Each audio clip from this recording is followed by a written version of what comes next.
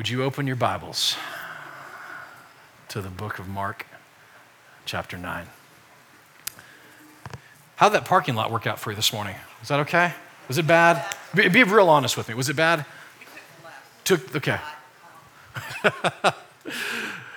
That's why we're believing God for a new space, man. This is why we're doing it. And by God's will be this time next year, we'll have a space and all these problems will be solved. But in the meantime, let's be thankful that Jesus has given us this space, paid for in full, 11 acres in the middle of everything Williamson County.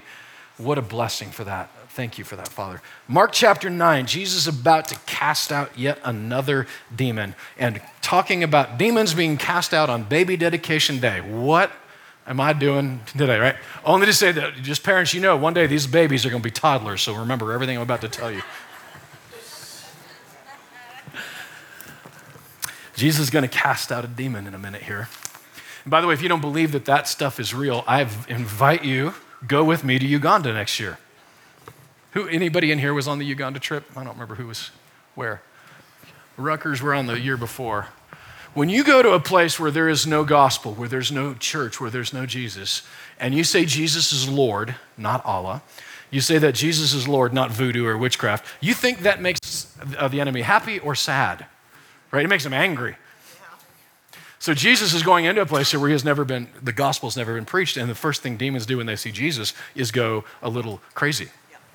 So we're at the village of Kapeka, Uganda last month, and I've just proclaimed the gospel to about 1,000 people that Jesus is Lord, witchcraft is not. I'm not asking you to add another God to your list. I'm saying tear up your list. There is no list. It's him.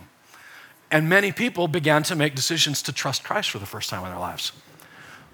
We're praying for them, and literally second row, a lady does what you're about to see here. She shrieks, she goes nuts, and is flailing and ends up on the ground.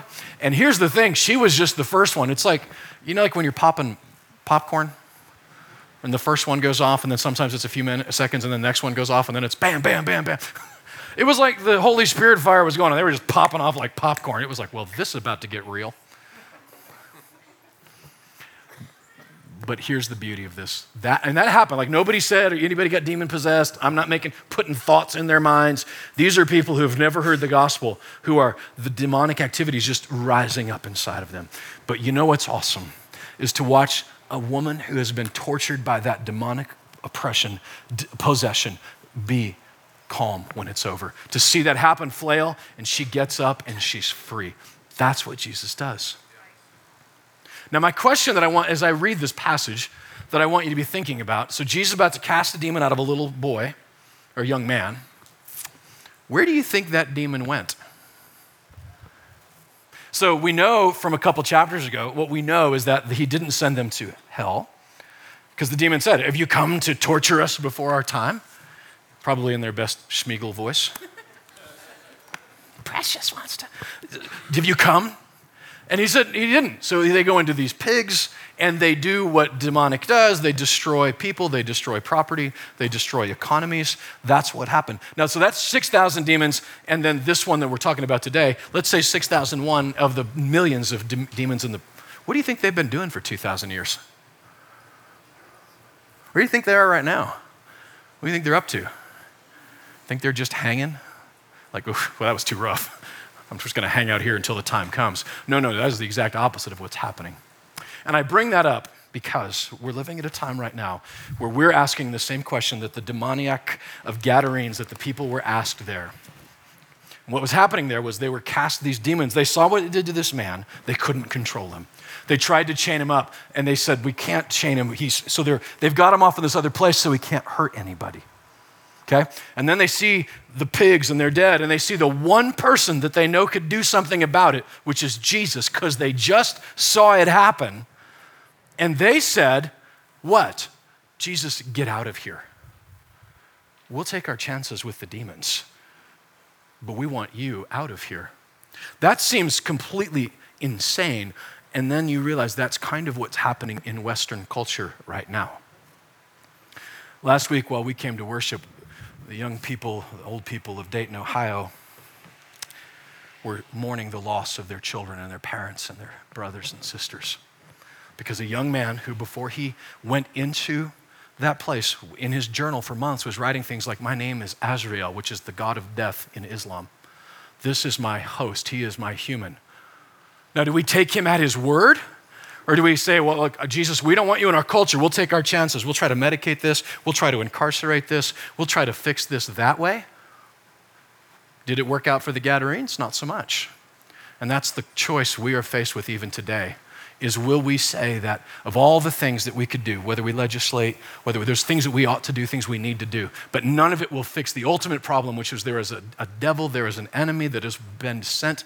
He's here. He wants to destroy you 2,000 years ago, 6,000 years ago, and today. So with that in mind, on baby dedication day, let's read this word and see what his promises are and how we can handle and deal with that. This isn't a government conversation. This is a Jesus conversation for us. I'm not a government. I'm a Jesus guy. I'm a church. We'll pray for them. We'll do that. But what we have to do is say, then what are we supposed to do in such a time as this, what Ephesians refers to as this present darkness? Have you found Mark 9? Jesus, when they came down from the mountain, they came to the other disciples. This is Jesus, Peter, James, and John. The Mount of Transfiguration had just happened. They had seen this supernatural, three of them had, supernatural presentation of Jesus. They'd seen behind the curtain, and now they're about to see behind the other curtain, which is the curtain of darkness. And it says that the disciples saw a large crowd around them and the teachers of the law arguing with them. The other 9 are in an argument with the teachers of the law. As soon as all the people saw Jesus, they were overwhelmed with wonder and ran to greet him.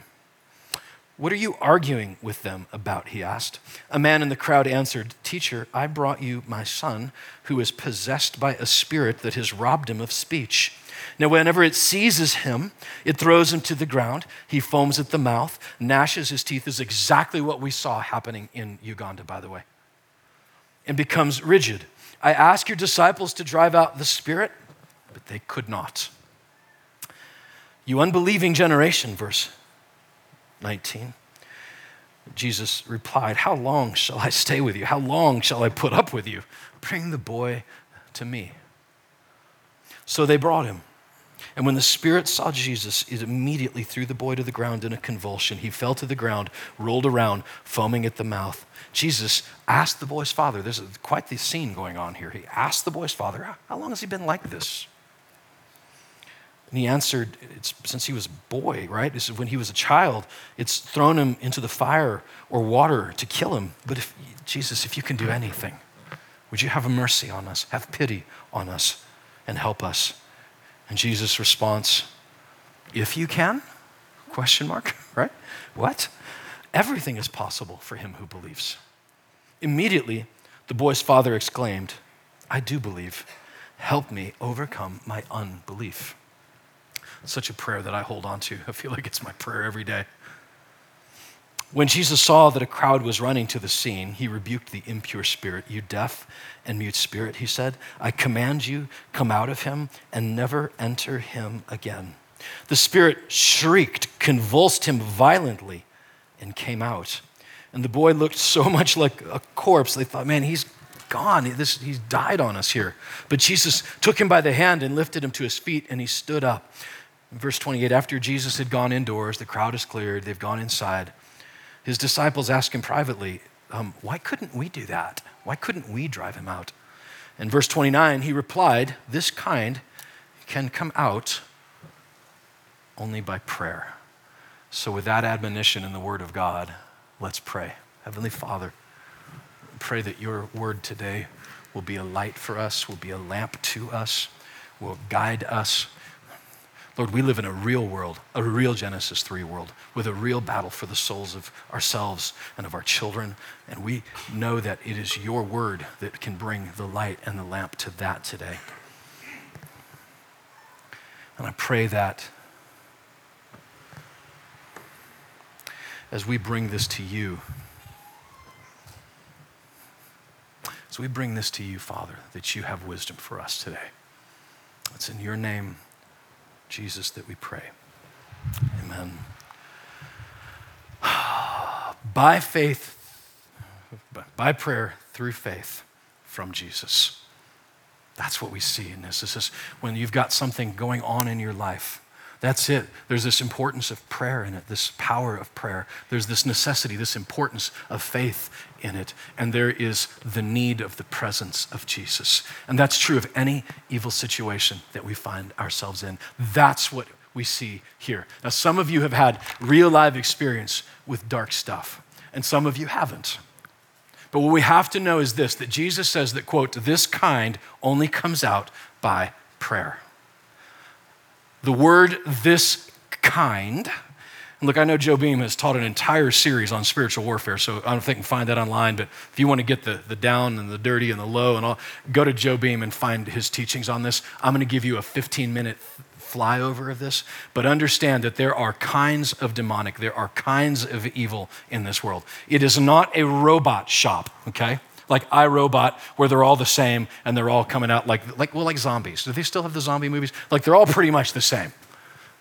That's not this. There are kinds of evil. There are kinds of demonic forces. And the Bible tells us that they literally have one main job for us. Paul tells us in Corinthians, it's to blind the minds of unbelievers. That's this kind, the main job of an enemy, whether it's a principality, whether it's a power, whether it's a ruler, all those different variations, their main gig is that those billion teenagers in the Southeast Asia don't know Jesus, to blind them to that. And one of the greatest acts of spiritual warfare that we can enact on the kingdom of darkness is to do what God told Paul, what Jesus said specifically in Acts 26, verses 17 through 18. By the way, Ryan has posted this inside of our Facebook, our private Facebook group. It's totally on me that that font is so small, so I apologize in advance. We'll make sure that you can get these scriptures. But he said, to whom I'm sending you, to Paul, in verse 17 and 18, to, quote, open their eyes so that they may turn from darkness to light, from the power of Satan to God. That is an act of spiritual warfare. When you go in and say that in this kingdom, in Myanmar, that Jesus is Lord, that's an active assault on the kingdom of darkness. The Bible, Jesus tells us, the gates of hell shall not prevail against my church. The gates of hell lock from the inside. It's our job to assault the gates of hell, not wait for them to come and assault us. We are on a mission to free people from that darkness. But look, he goes on to say in Ephesians 2, when he speaks about this, and I wanted to share this with you so you could see that in the scripture there are different kinds of evils, different kinds of things that Satan schemes, that he goes about like a roaring lion, seeking whom he may devour, of how he does it. And Paul tells us in Ephesians 2, verse 2, that you and I used to live this way. The quote, the ways that he gives us three things, the ways of this world. I believe that speaks of our culture. That's the way that we do things here. There's a way they do things in Myanmar. There's a way they do things in the Southeast. There's a way they do things in the Northwest. The ways of this world speaks of the culture. And if you don't think that Satan can infiltrate a culture, stick around the United States for just a little while longer. The ways of this world. 2, the rulers of the kingdom of the air. Some translations say the prince of the power of the air speaks of Satan. Speaks of that he is still here, the Genesis 3 world. There is a Revelation 21 world coming. That part where I say that God's going to open up a can of whoop God and he's going to take care of this. That's coming for him. But in the meantime, the prince of the power of the air is still here. And then the third thing, the spirit who is now at work in those who are disobedient.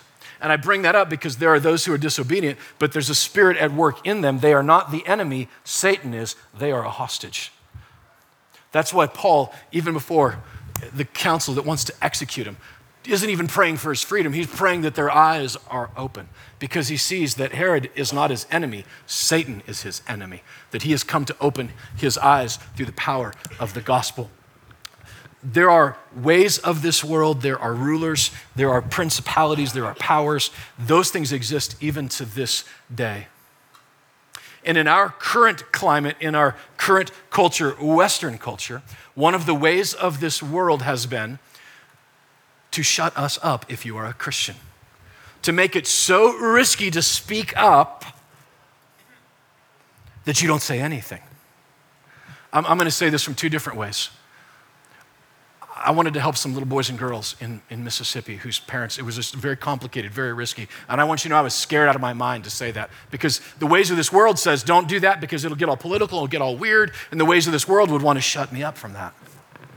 And on the other hand, the ways of this world says if I speak of marriage between a man and a woman, if I speak of that kind of a truth, that then they would want to shut me up from that side of it, even though both are in the scriptures.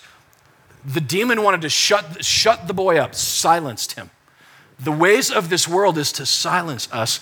I read this op-ed piece in The Spectator this week. Ryan has posted these slides as well. But this is a guy who was a closeted Christian in the UK. He's from the Australia. Is it called the Australia? He's from the Australia. Australia, mate. And this piece is basically him saying that, look, I have been quiet and I have been not talking about my Christian faith because it is so risky I could lose my job. It is so risky that it'd be better if I said I was a Taoist or a witch from Wicca. I would get more respect than if I say I'm a Christian.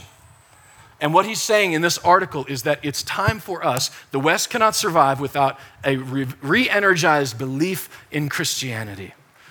Not the ways of this world, not even the religion of the Pharisees, but the ways of Jesus himself. And I'm just going to read the last of this. He talks about that we can't, that it's disingenuous to say we're going to base our society on these rules that come from Christianity, on these ways and these methods and morals that are born out of the Christian faith. He said it's disingenuous for it to embrace the morals that come from a belief that we would say is a fairy tale. We have to admit that if we think Christianity is a fairy tale, that human rights, that the rights of women, that things that we've seen throughout history, that Christianity has brought on the scene, that we can't divorce ourselves from our Christian faith and from the beliefs and think that that's going to do anything. And here's how he ends this piece. And I'll post the link as well.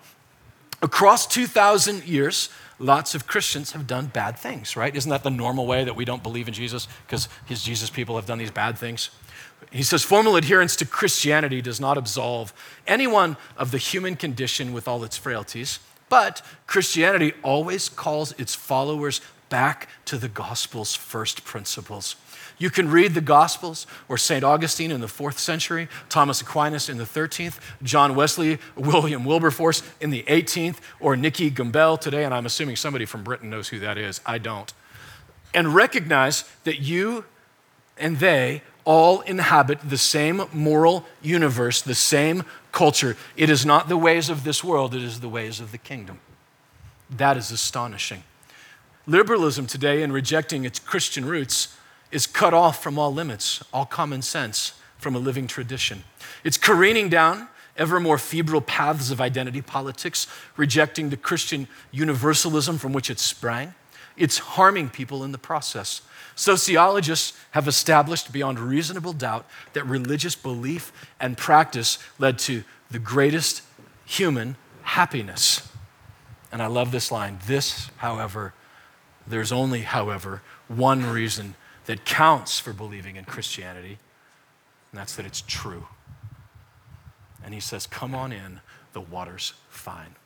The ways of this world want to silence you and silence me as a Jesus follower, just like they want to silence him in Myanmar. Benny was in Cuba this year. These people who are believers there, their career paths are specifically harmed by coming out and saying that I'm a Christian. Do you think that for some reason we've been blessed in our country that it hasn't happened to us? But that is the way of the world, and that is the way of this world that it's going towards. And we have to decide, am I going to hide or am I going to be open and say, no, I am a Jesus person, and this is why.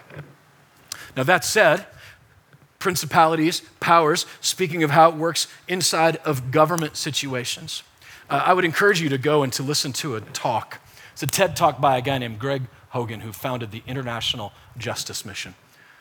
Fascinating organization. And Greg's premise is this: that all of these works, what we're doing, drilling wells, building schools, helping to alleviate extreme poverty, will fail if they don't address the number one problem, which is violence against people.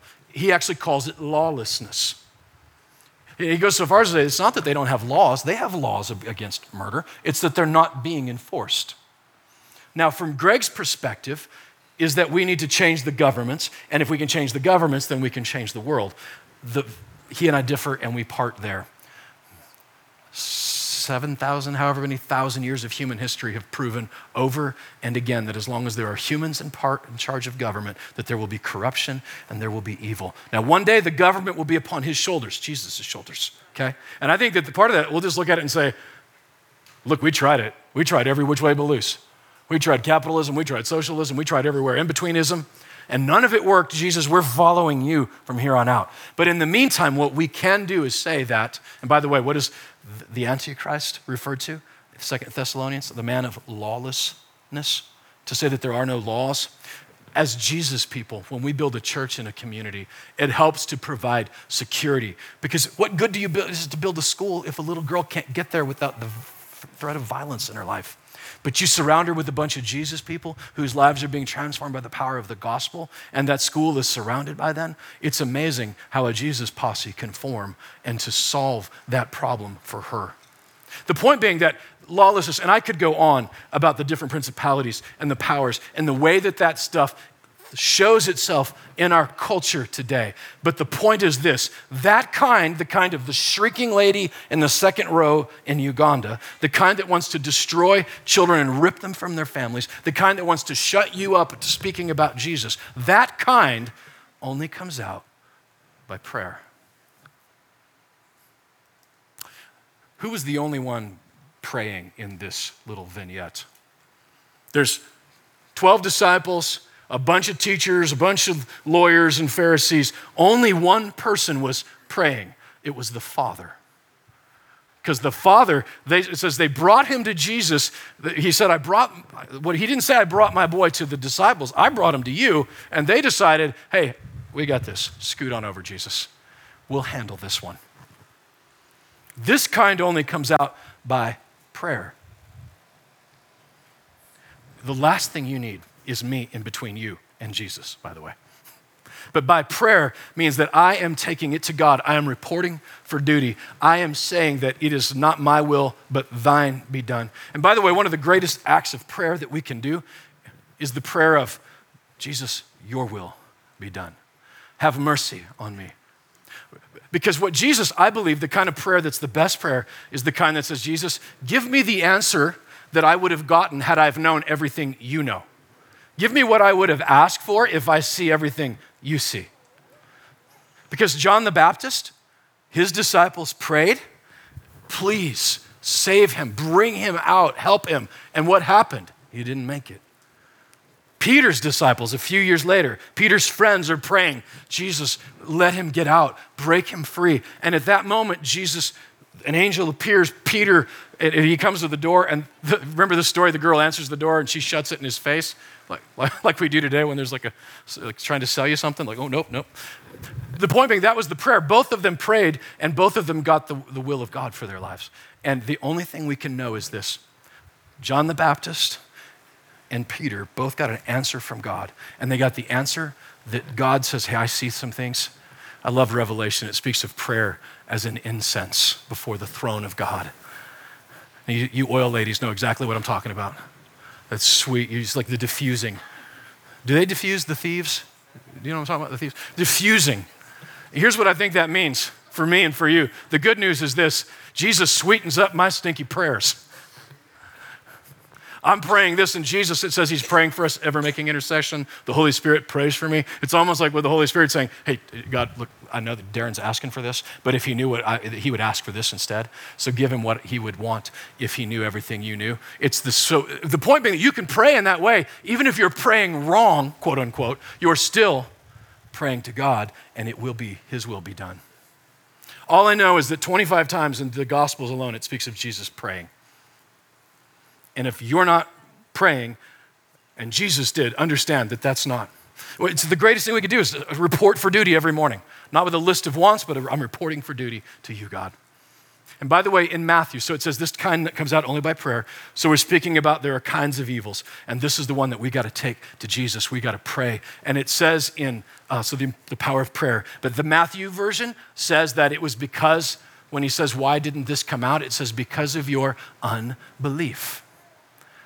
There's this importance of faith in these prayers. Now, I say that, and some of you immediately might think, yeah, but Darren, are you saying, I remember when my mom was dying of cancer. It's been 11 years ago now. And I had well-meaning folks from friends in Tulsa, I guess it would come in as any surprise if you've been to Tulsa, saying that you need to get her down here to healing school because if you do, then she'll be healed. And saying, well, because if you don't have enough faith, that she won't make it. Now, they're saying that because what did Jesus say? If you believe, anything's possible. So what the idea would be, if then I just don't have enough faith, and that's what happened. And if you've ever felt that, if you're thinking that right now, I have amazing news for you. It's called the gospel. Because he says, you had so little faith, but then immediately he says, if you have faith the size of a mustard seed. Faith is so tiny. So it's not that the disciples didn't have enough faith, it's that they had so little that it was even smaller than a mustard seed.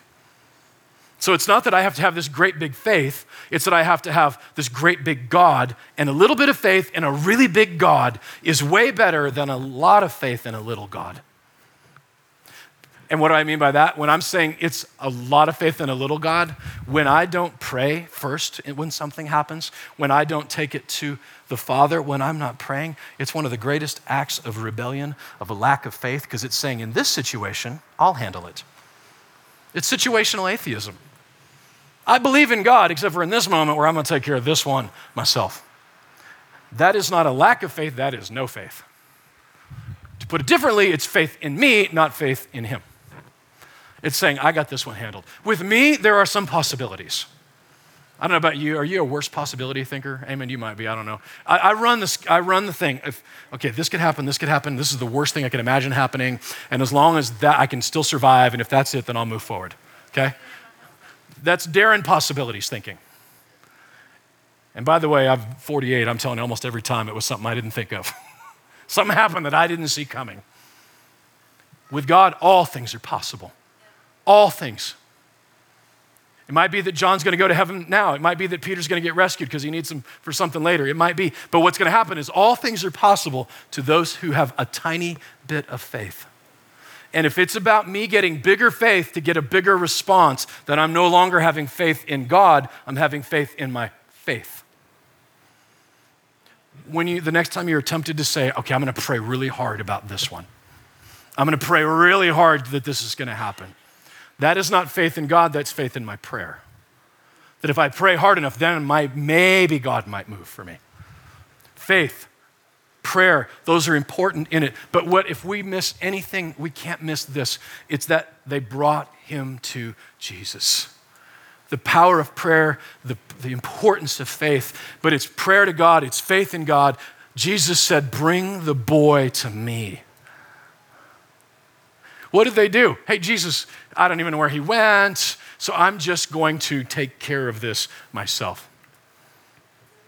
And what was that man's prayer that day? I believe, help me with my unbelief. And Jesus said, I can work with that.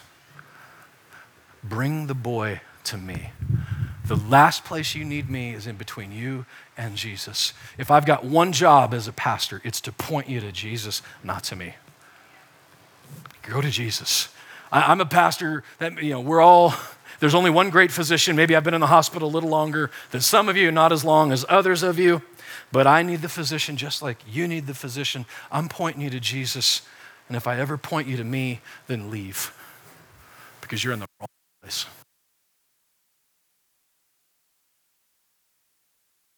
To Jesus.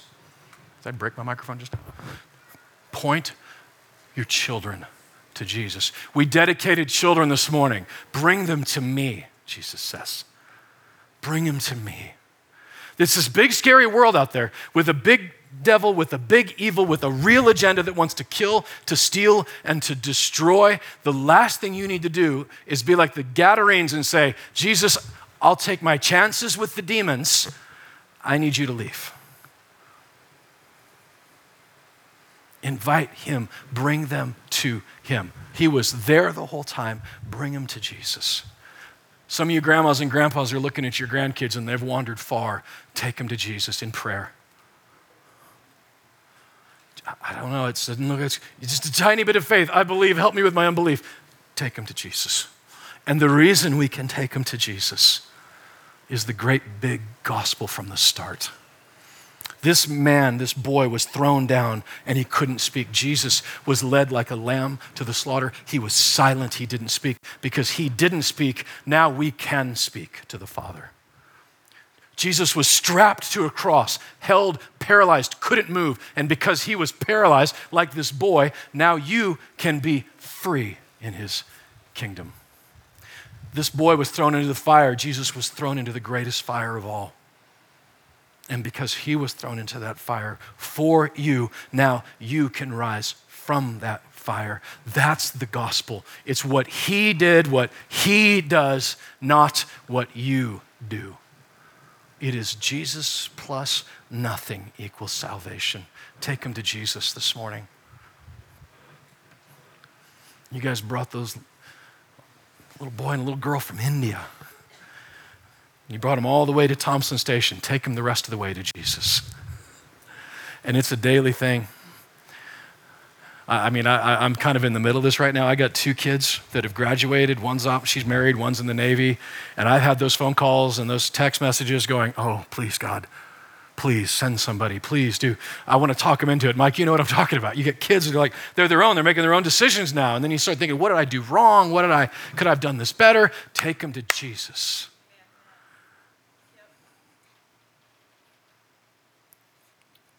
Power of prayer.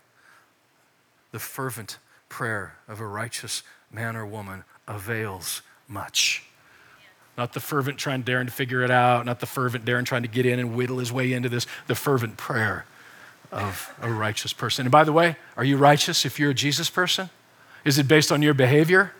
No. Oh, this gospel is such great news. Stand to your feet. I want to pray for you. There is a real demon out there. There's a real devil out there. And I love the promise of the scripture, Colossians 2. And Jesus, listen to this, made a show of them openly. He mocked them, he humiliated them, and one day he will destroy them. We don't have to live in fear. And when you do, take it to Jesus. Take it to Jesus. The Genesis 3 world, take him to Jesus. And then one day, the Satan of Genesis 2 will become the Satan of Revelation 21 and 22. A lake of fire, eternal, gone forever. He'll wipe away all your tears. He'll take care of it all. And until that day, we're in the in-between. Jesus came down from a mountain and showed them a little bit of a look of what was coming for them in the future, the glorified bodies. But the rest of their lives are spent in the valley. That's where most of our lives will be spent. Some of us are going to get mountaintop experiences. Great. Hold on to them because you're going to need them in the valley. But yea, though I walk through the valley of the shadow of death, I will fear no evil. Heavenly Father,